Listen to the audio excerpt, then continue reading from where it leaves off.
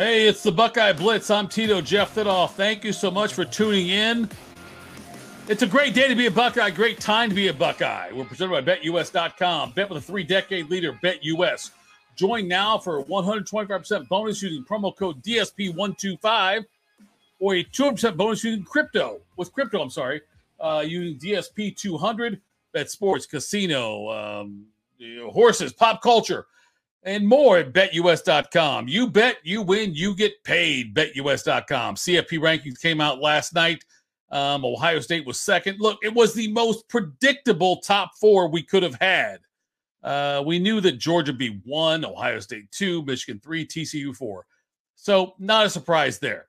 Again, don't worry about it too much. We got a lot of football left to be played. Ohio State still play Michigan, obviously, coming up in about 10 days when the Buckeyes will take on that team up north at the Horseshoe. So a lot of things get resolved with that. So, all right.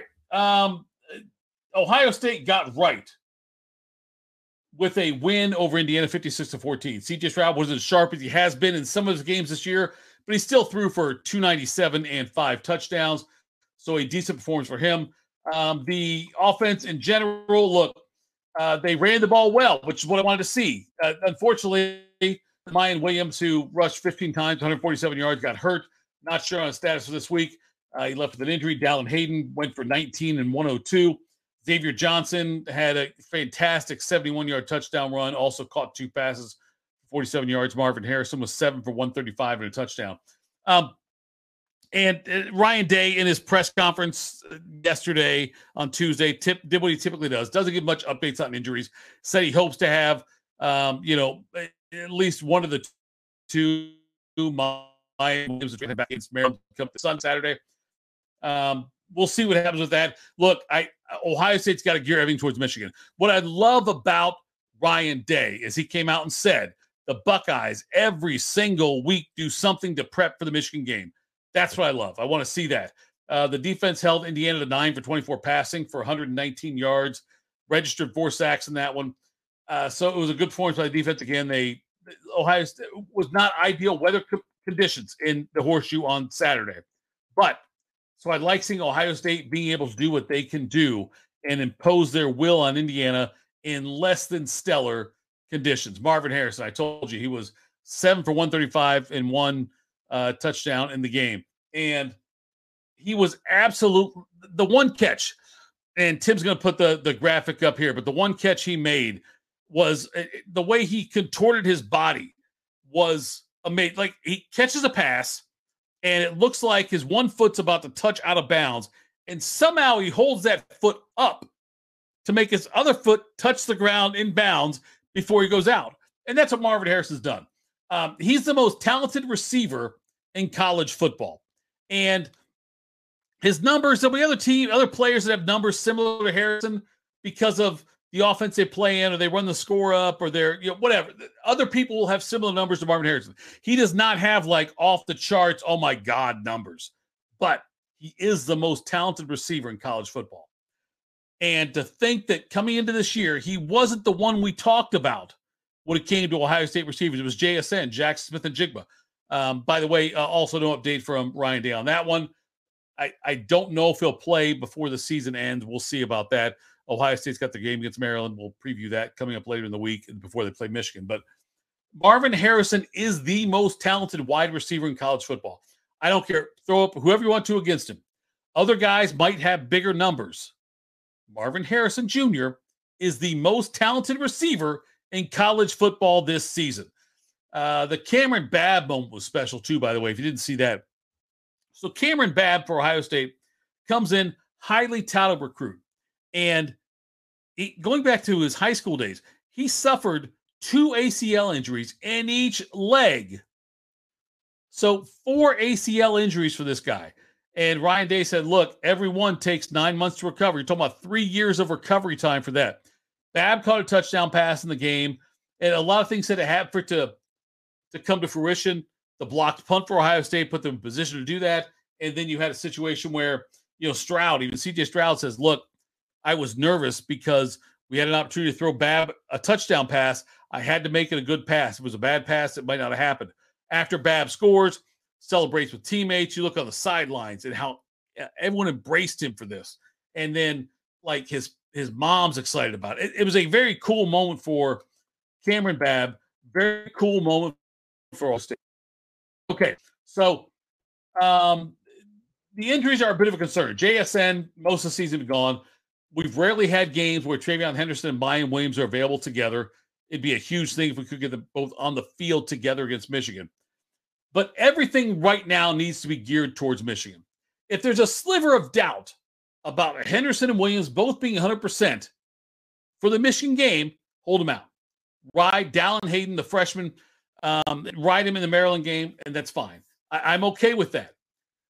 Hayden and Day talked about this in his press conference as well. It's been cool seeing how, as a freshman, he can make the strides he's made and be involved in this. There's so much involved in having somebody as a freshman play a big role in Ohio State. So all I'm saying is, and this is no disrespect to Maryland, no disrespect whatsoever. And I just want to, I think Ohio State wins with Dallin Hayden as a starting running back and the receivers and Ohio State's offense and defense. I'm okay with that. All right. So Maryland comes in 6-4. They're 3-4 in the Big Ten. They're just lost 30-0 to Penn State. They've lost their last two games by combined 53-10. Their wins this season have come against Buffalo, MAC school, not top MAC school, but a MAC school, Charlotte, SMU, Michigan State, and Indiana. Oh, sorry, and Northwestern. Their losses have been to Michigan, Purdue, Wisconsin, Penn State. Tua Tagovailoa is the biggest and really only threat on this team. He's had some big games this season. Look, against Charlotte, he balled out. He went for 391 and 4 touchdowns. Purdue, 315 and 3 touchdowns. In his last two games, though, and that granted they're road games against Wisconsin and Penn State, tough defenses, not as good as Ohio State, but tough defenses.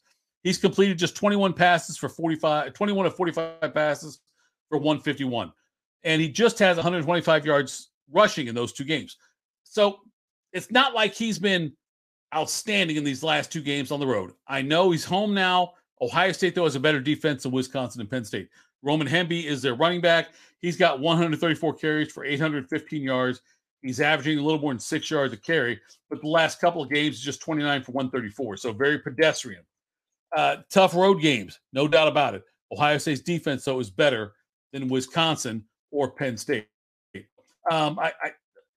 all pointing toward the down. The Butler will look to the option early lead, force Maryland the ball, and weakness for the Terrapins is their passing defense, which is also a strength for Ohio State. So I'm sorry, the passing is a weakness for the Terrapins. Passing defense, strength for Ohio State. So that is what we will be looking for to see what happens in this game with Ohio State and Maryland.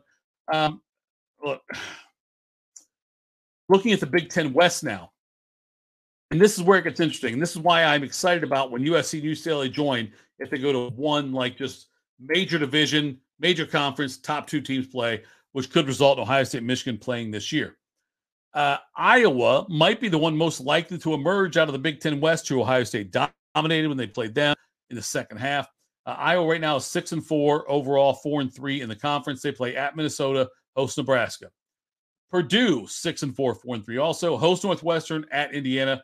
Illinois 7-3 overall, 4-3 in the conference. They have to play at Michigan this week, then at Northwestern. Minnesota hosts Iowa, at Wisconsin. Even Wisconsin, who's 5-5 overall, 3-4 in the conference. They're at Nebraska. They host Minnesota. And the whole point of that is, I just want to let you know that we're going to have a very weak team out of the Big Ten West to face Ohio State or GAG, Michigan. It'll be Ohio State.